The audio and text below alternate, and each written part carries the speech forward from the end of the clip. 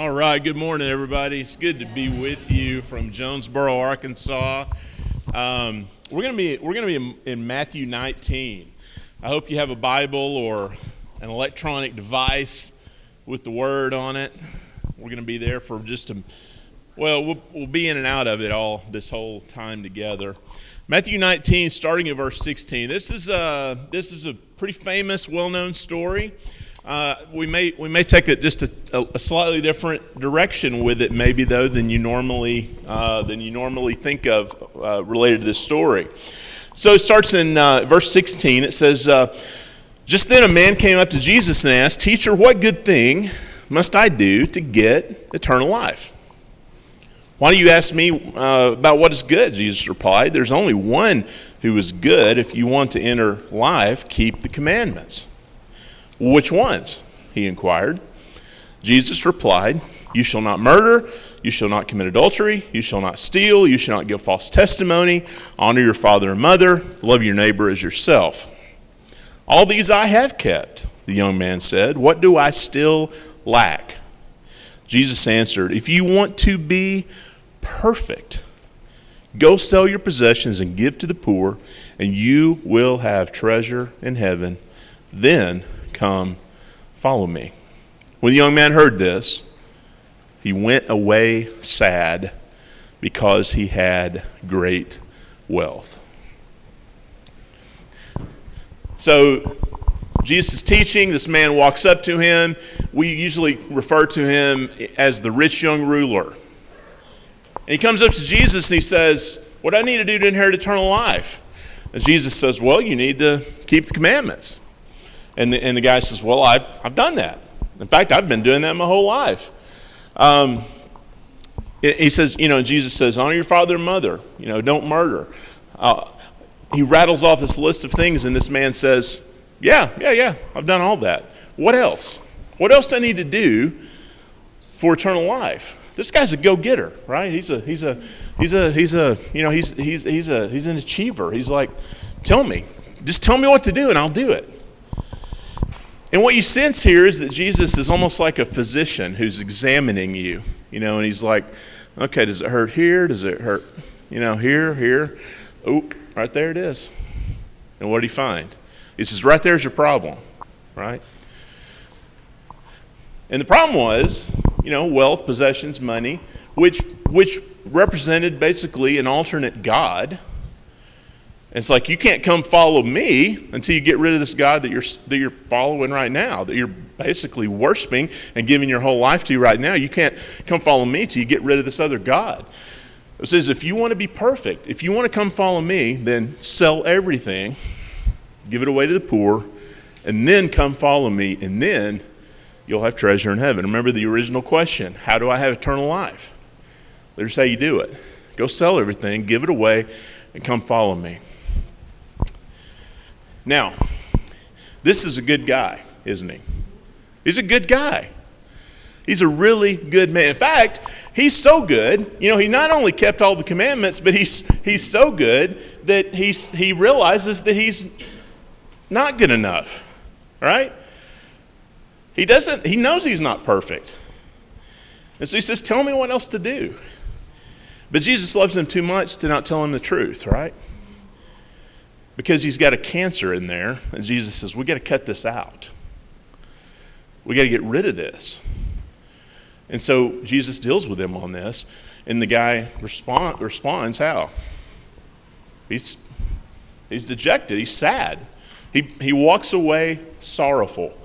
But the story says because he had a lot of money, had a lot of wealth. Most people come to Jesus broken and leave whole. This guy comes seemingly whole and leaves broken. Now, I want to press pause on this story, okay? We're going to come back to it. I want to press pause on this story, though. And I want to ask you a question. We're not abandoning the story, okay? We're not going off in a crazy different direction. We'll be back to it. I want to ask you this question. What is the American dream?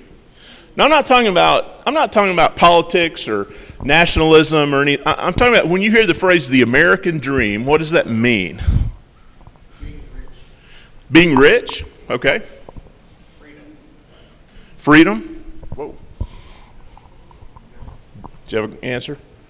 Yeah, I heard it was like the white picket fence, and then how it's been, Yeah, the white picket fence, the 2.2 kids, the 2-car garage.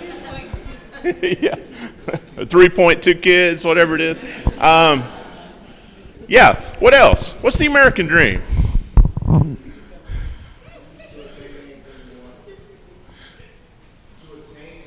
To attain anything you want, okay? Yeah, you can do anything. You can achieve anything. Now, let me ask you this question. This is not a trick question, okay? This is an honest question that I think we should wrestle with. Whoa. Should the American dream be a goal for disciples of Jesus? And maybe that depends on how you answer that. This is almost like good standing in the way of great, because those things are not bad things, but if they're not in line with what God is calling you to do, then... Okay, good standing in the way of great. So if you said if your goals are not in line with what God is calling you to do, then we have a problem. Okay? So are you saying that the American dream could be in line with what God's wanting you to do, or maybe it isn't? It could be, but if that is our focus, then we might as well scrap it, because then it's not. Okay, if that's our only focus, if that's our sole focus, then we should, as you said, scrap it. Okay, good. I think it's based on perspective, but if you really just look at what Christ wanted, then that's your answer. And you got to look, other dream, American dream. Say that one more time. I said that I think it's all based off perspective, and the mic weird. Sorry. Yeah, my bad. But yeah, like if you just focus solely on what Christ wanted, there's no other thing to look at, because it's like outside of that, there's nothing that's less than perfection. Okay, that's a great answer. So, almost like the American dream, quote unquote, is irrelevant if you're just looking at Jesus. Okay, good. What else? I feel like it's not a bad thing to want to prosper, especially like in Jeremiah 29:11 it talks about how God has plans to prosper us. And I don't think it's wrong to want to have those examples of success while we're here. But like she was saying earlier, it can't be the focus. I feel like that's where the problem. Okay, so you're saying it's not a problem to seek success or even wealth, but what's the rest of your answer? It becomes a problem when that is like the only thing you want it for yourself and not God. Okay, but it becomes a problem when that's all you want, okay, or you want it just for you. Okay, all right, good. What about the veterans back here? Thoughts on that? One of the aspects of the American dream is Anybody anybody can make it. can make it. And that's true for being a disciple of Jesus. Anybody can. But really, all these other things we're thinking about, wealth and success, those are really of the flesh. Yeah, They really are. yeah. I mean, when you get down to the nitty-gritty, they are. So that's the hard part about saying yes to Jesus. You're having to say no to anything else that is your God. Saying yes to Jesus is saying no to anything else that is your God. Okay, I'm repeating everybody for the recording. I think that's dangerous, like when he was mentioning the scripture about God has plans for us to prosper. When you look at that, I'm like, well, God has plans for me to do all this stuff and to prosper, but it might not be looking like the way that God planned for us to prosper. It might be the way that we're thinking that we're supposed to prosper. Yeah, what's the difference between how we plan to prosper ourselves versus how God plans to prosper us? And that maybe looks the same, maybe it looks radically different.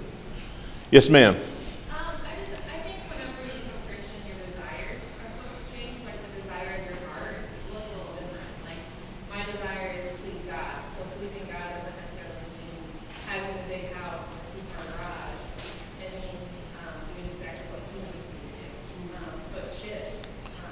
But it also means being all things to all people. So you don't want your stuff that God gives you to be trash either. But you got to take care of it. Right. Yeah. So when you come to Jesus, what I hear from you is that your perspective and your goals and your desires shift and change, and so it has to be the desires of the kingdom, not necessarily the two-car garage and all of that stuff. Yeah, yes, ma'am. No, I'm just thinking of Matthew 6:33. You know, it says, "Seek first His kingdom and His righteousness, and then all these other things."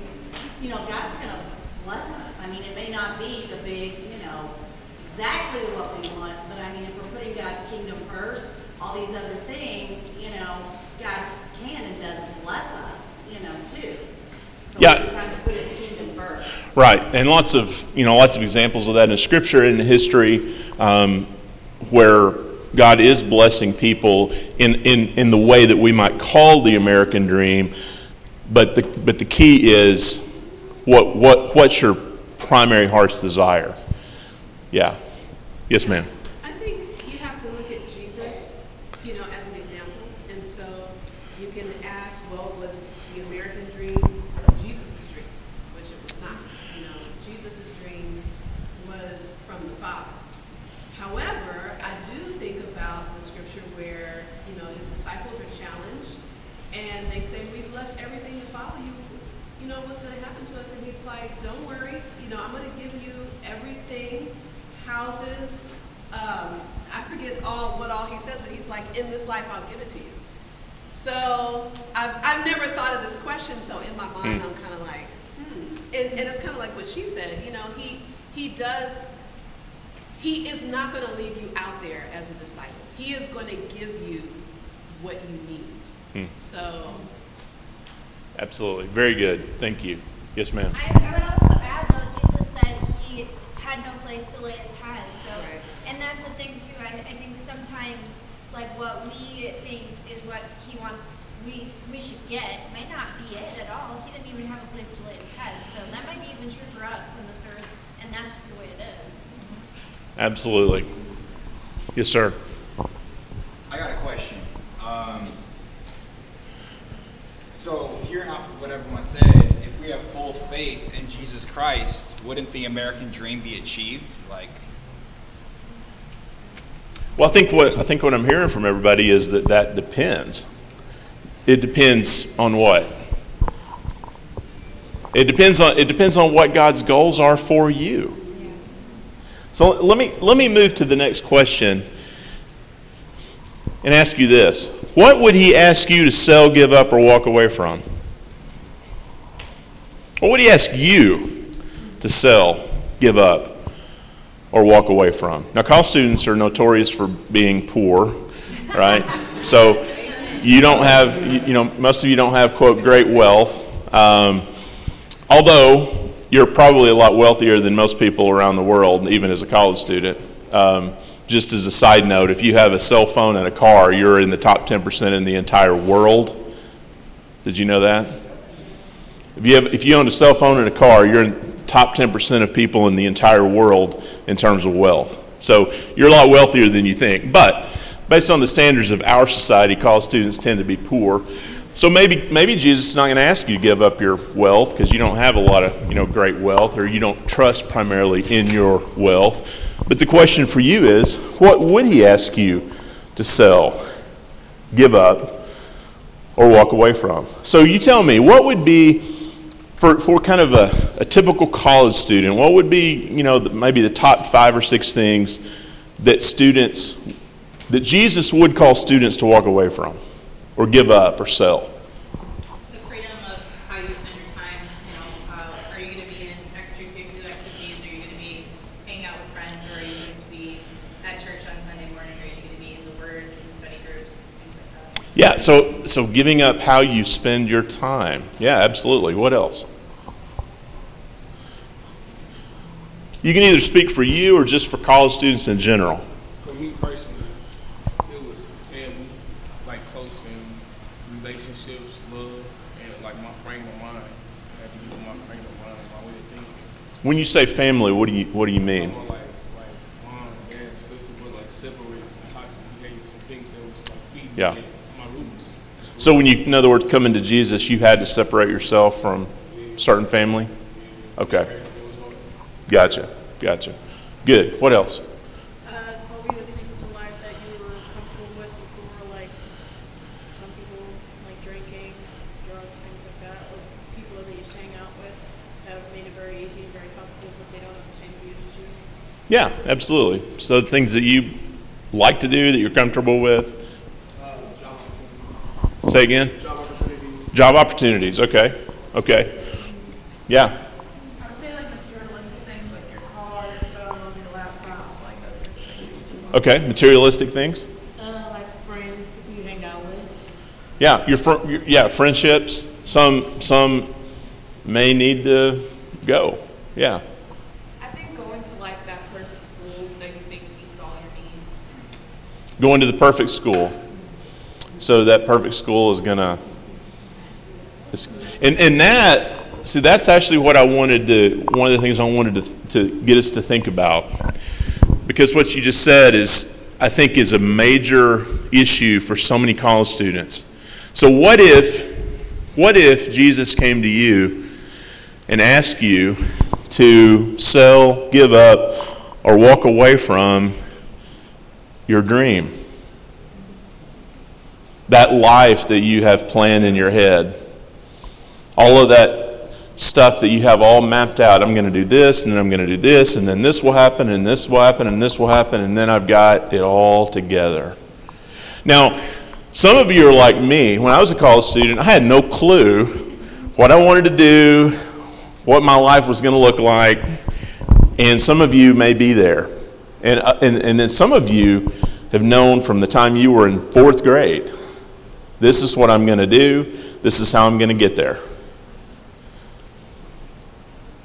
I wonder if for a lot of college students, if they encounter Jesus like this rich young man did, I wonder if for a lot of college students, what Jesus would ask you to give up, sell, or walk away from would be the plan that you have for your life. So for those of you who are like me, who have no clue what you want to do, have no clue what your future looks like, the question is, have you sought God's will? Have you asked God what He wants you to do with your life? And for those of you who have known since 4th grade exactly what you wanted to do and got it all mapped out, same question. Have you actually stopped and asked God what He wants you to do with your life? Wow, that can be tough. I want to introduce you to my friends Oki and Inyung, and this is Cole. Okay, Cole, up until very recently, was our international campus minister in the campus ministry that I led at Arkansas State. Oki is Japanese, Inyung is Korean. This is a picture from her baptism. Oki, when we first met him through our campus ministry, literally said, "I'm the king of atheists." He basically mocked faith, not really openly, but he just thought it was silly, frankly. Cole here and I and others worked with him over the course of several months and eventually led him to faith. He is now a very strong, capable believer in Jesus. He was dating Inyung, and after he came to faith, he said, "Well, I know I can't marry someone who isn't a believer. I know that's not what God wants me to do." And so he began to study with her and share with her, and he eventually led her to faith. And this is a picture of her baptism. So a couple months later, they got married, finished college at Arkansas State, and his degree is in computer science. And so he said, I can basically go anywhere and get a job. Well, about 4 years ago, we had our campus ministry sent a plant team to the University of Washington in Seattle, probably the most unchurched city in the country, one of the most unchurched campuses in the country. It's a place where many people radically hate Christians. Okay? Oki said, "I could get a job anywhere. Why would I not go to Seattle? Why?" So, because he can get a job in computer science, but why is he going to Seattle? Specifically, because of our campus ministry plant team that's up there. And he said, why would I not do that? Right? So, I mean, I could get a job anywhere, but why not go strategically? Why not go on mission? Why not go with forethought? If I can get a job anywhere, why would I not go somewhere that has kingdom priorities attached to it? Right? And so that's what they did. And so they moved to Seattle. He got a job in computer science, and they began working with the campus ministry there. And not only that, he's now saving money to buy Bibles to ship back to his family in Japan for them to distribute to people in their city. And he plans to go take vacation time to go back to his home city in Japan and be an evangelist. So, again, he could have gotten a computer science job anywhere, right? But he went on mission. He did it with intentionality, right? What do you think about that? That's what it means to follow Jesus. Yeah, that's what it means to follow Jesus. He said, come follow me, and I will make you fishers of men. And I will make He you. was transformed. That's right. He was transformed. That's exactly right.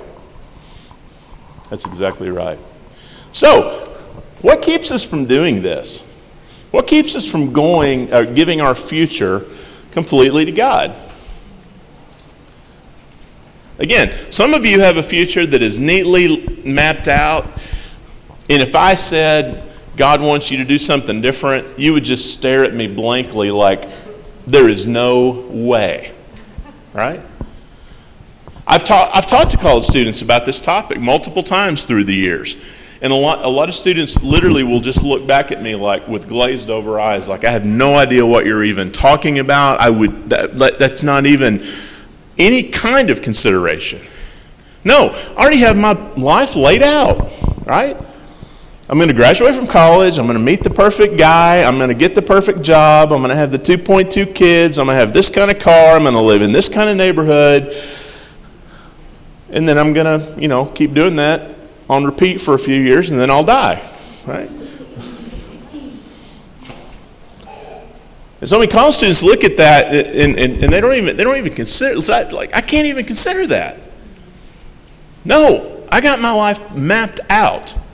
A lot of times church folks, we talk about calling. I feel called to that.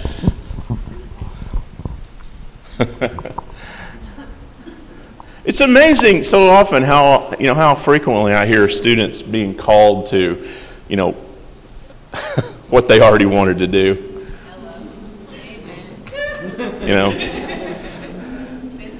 I mean, is it possible, or maybe are there any examples in Scripture of God sending somebody on a mission that they didn't want to go on?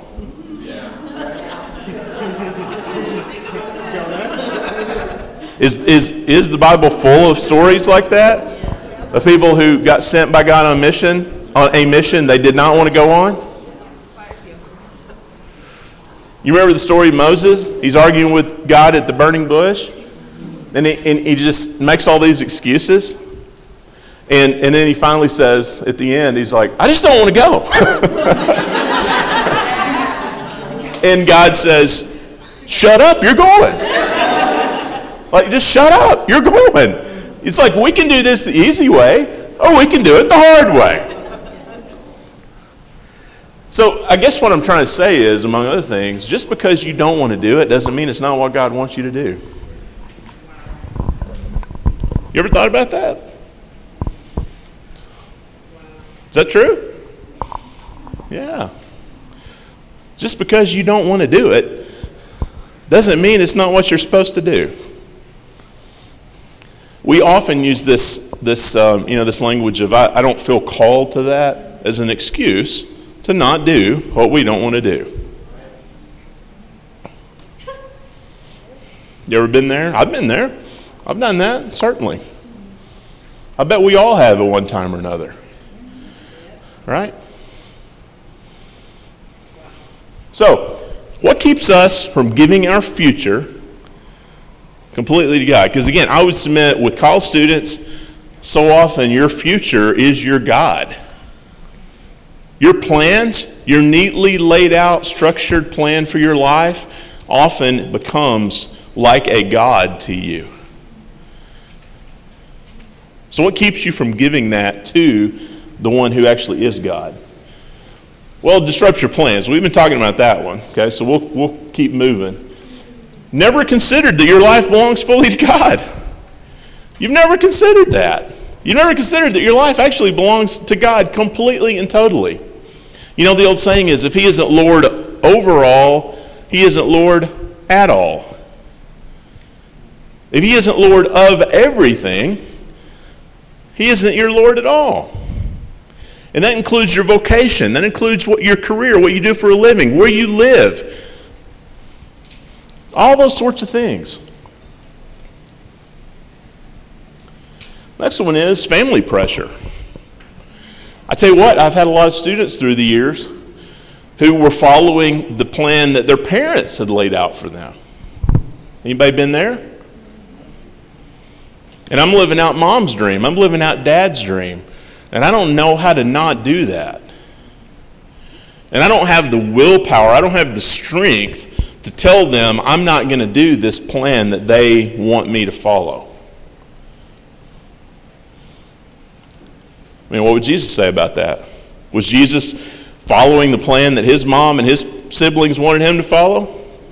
You remember that story where they all came and tried to haul him home because I thought he had gone crazy? Like, you're embarrassing us, son. Like, come on, let's go home. Let us take you home. And what did he say?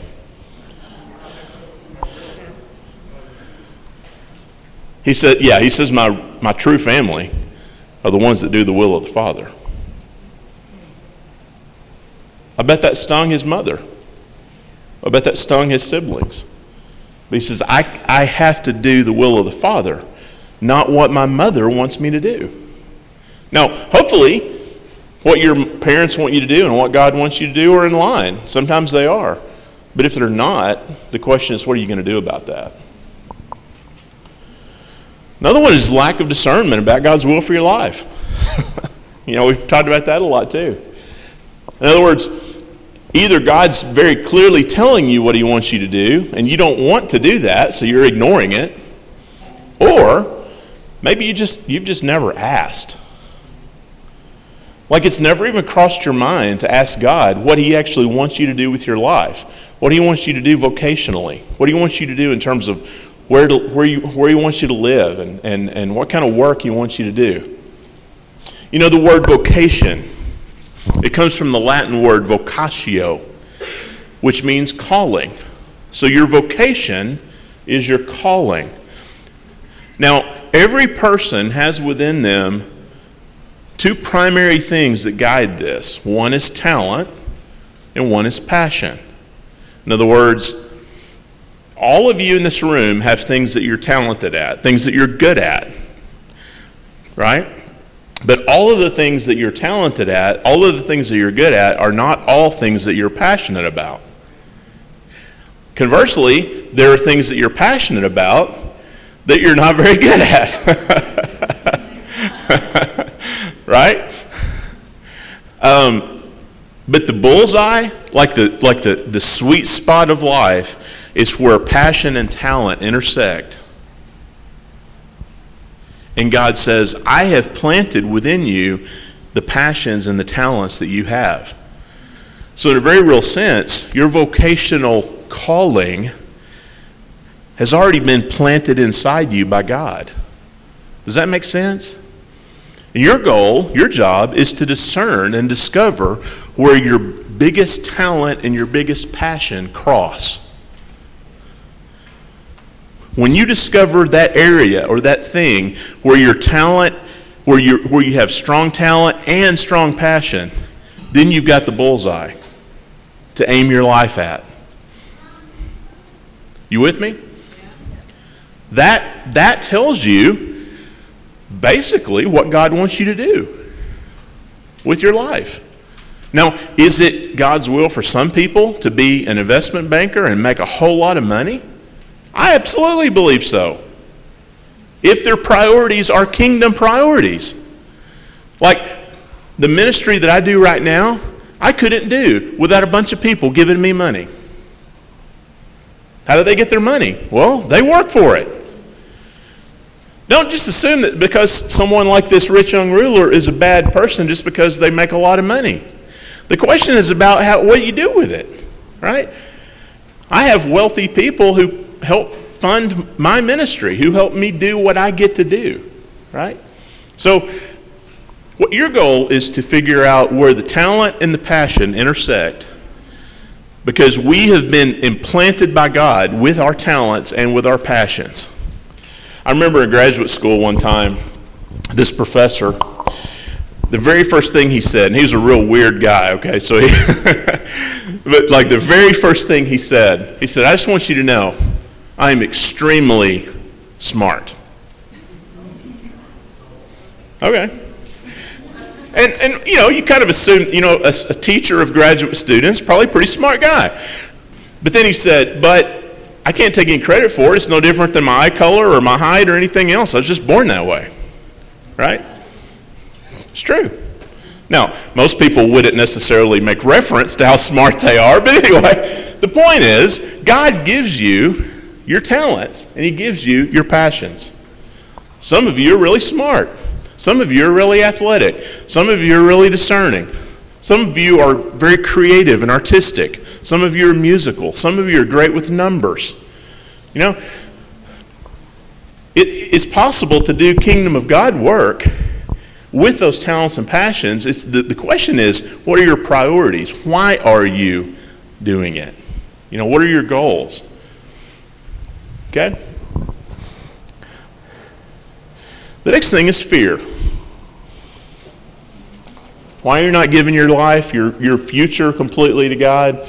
Well, that's probably up there pretty high with a lot of folks.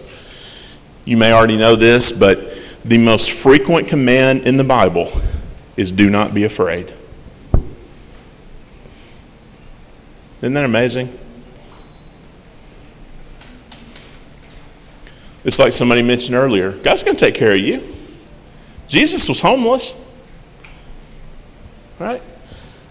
And then the last thing, a culture of selfishness. And this you know really plays into the theme of this weekend. My goodness. We are so incredibly self-absorbed as a culture. I mean, phrases like you do you live your truth, you need to follow your heart. What does follow your heart mean? It's not what I was talking about regarding talents and passions. Follow your heart is just do whatever the heck you want to do. Whatever makes you happy. Because guess what? You deserve to be happy. Really? Is that what the Bible says you deserve? What's the Bible say you deserve?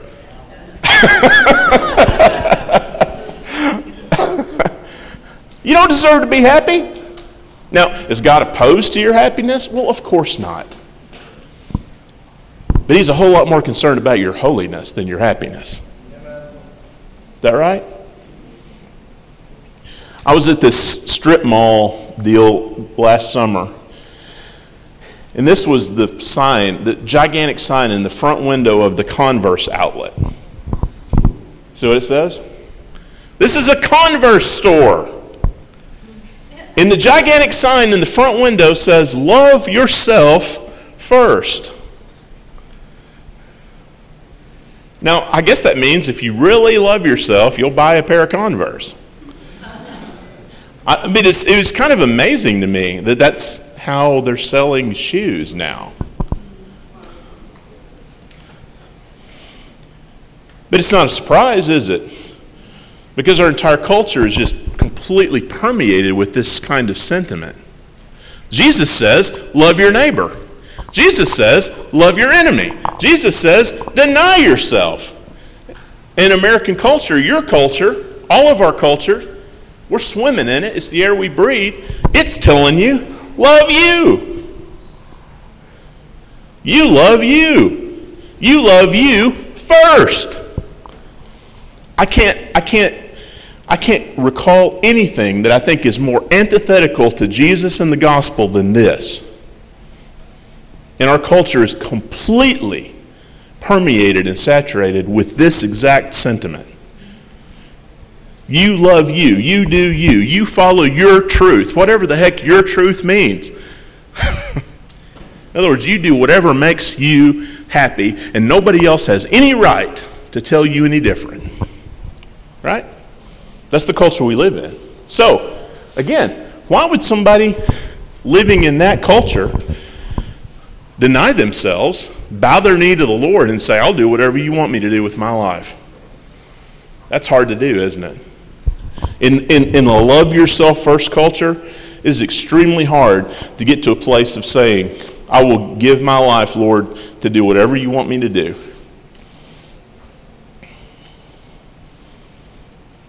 And that goes back to what Carrie was saying last night, canceling culture in your own heart. The influence of culture in every one of our hearts is far deeper and far more pervasive than we probably have any clue about. The cultural sentiment like this is beating on us constantly, trying to knock down the door. Right? And you have to realize that. Because if you're not fully aware of it, you're going to get sucked in just like that. And next thing you know, you're living this way. Right? Real quick, thoughts on this? We've got about 5 more minutes. I had a thought. Yes, ma'am. You know, when you think of joy, J-O-Y, you know, in your little Bible class when you're a kid, you learn, you know, basic first, yourself last, others in between. And I was just sitting there thinking, you know, like you look at the world and they're really kind of sad and miserable. Really. I mean, because you think about it, they're loving themselves first, and they think they're just out there grabbing everything they want. But really, that's not true joy. You know, when you're fulfilling yourself, you know, but it's like when we, you know, have true joy is when we do put ourselves last, put Jesus first, put others first, and then God gives you that joy, and some of the things we like or even want. And then that can be true joy. Absolutely. That's awesome. Yeah. And you know what I've found, and I don't take this to the bank because God's going to do what God's going to do with everybody, you know, individually, but what I've found and what I've seen a lot of times is that those things that we really desire that at the time are not God's will for us, sometimes when we let go of those, you remember he was talking about the raccoon, you know, won't let go of the coin. Sometimes when we relinquish that and we let go of it, God will give it right back to us. It wasn't about the thing, it was about the state of our heart. So, yes, ma'am. Yeah. Thank you for this class. This is totally amazing. I'm not a college student. I'm 48 years old. So I'm sitting here with, not quite a veteran, but, you know, sitting. And when I was a lot of you guys' age, I was 21. I'm from South Central LA, a very hard neighborhood. I had a dream to go to college. I went to the East Coast to go to college. And I got my first job in New York City, my dream job. I became a Christian there too. And someone offered me a job to stop working my career and go into the ministry. And my mom almost lost her life. She was so mad because they had sent me to school. And I can't even say that I prayed and asked God, should I leave my career and go into the ministry? I can't say I did that. But it was where passion met, what was the other one? Talent. My talent was speaking, and I was passionate about having become a Christian, and they met, and I thought, I am leaving my career to go do this, and my family had a fit. And again, I didn't pray about it, but I felt called, and we've been doing it for 25 years, my husband and I, And I know it's not for everyone, so the prayer and the fasting is super important to say, is this what you want me to do, God? But I just want to encourage you that, the fear was real. I was making $500 a month in New York City, ridiculous, living under a bridge. But I was preaching the word, and it was amazing. It was awesome. And I know God is calling young people today to do the same. So absolutely. You just got to listen for that voice and see. Absolutely. Amen. Thank you for sharing that. That's awesome. We're about out of time. Let me share this one last thought about the story that we started with. In the story of what we call the rich young ruler, there are actually two rich young rulers in this story, aren't there? Maybe you haven't thought about it this way. But Jesus was, in this story, he was himself a young man, probably about 30, 31 years old, which may not seem young to college students, but seems really young to me. And sometimes we read this story and we think, man, Jesus is sure hard on that guy. Like, that's a lot to ask. But what the guy didn't realize is that he was looking at someone who had vacated the throne of the entire universe. Had given away, sold, and walked away from all the riches of the entire universe to become one of us. So what he was asking this guy to do was only a tiny, tiny little minuscule fraction of what Jesus himself had already given up, set aside, sold, and walked away from. Let's pray. Lord, I pray that for these students this morning, Lord, that you will have spoken to their heart and help them to ponder and wrestle with this issue of what they're going to do with their lives, their vocation, their calling, their livelihood, their jobs, where they're going to live, who they're going to marry. All those sorts of things, Lord, would you help them to just fully embrace the fact that you have called all of us to submit everything to your lordship. And we know that through Jesus you have done that. You have given up and set aside and sold and walked away from more than we could ever possibly imagine. And so we pray, Lord, that you will help us to be obedient in doing just a fraction of what you have already done. And we pray this in Jesus' name. Amen.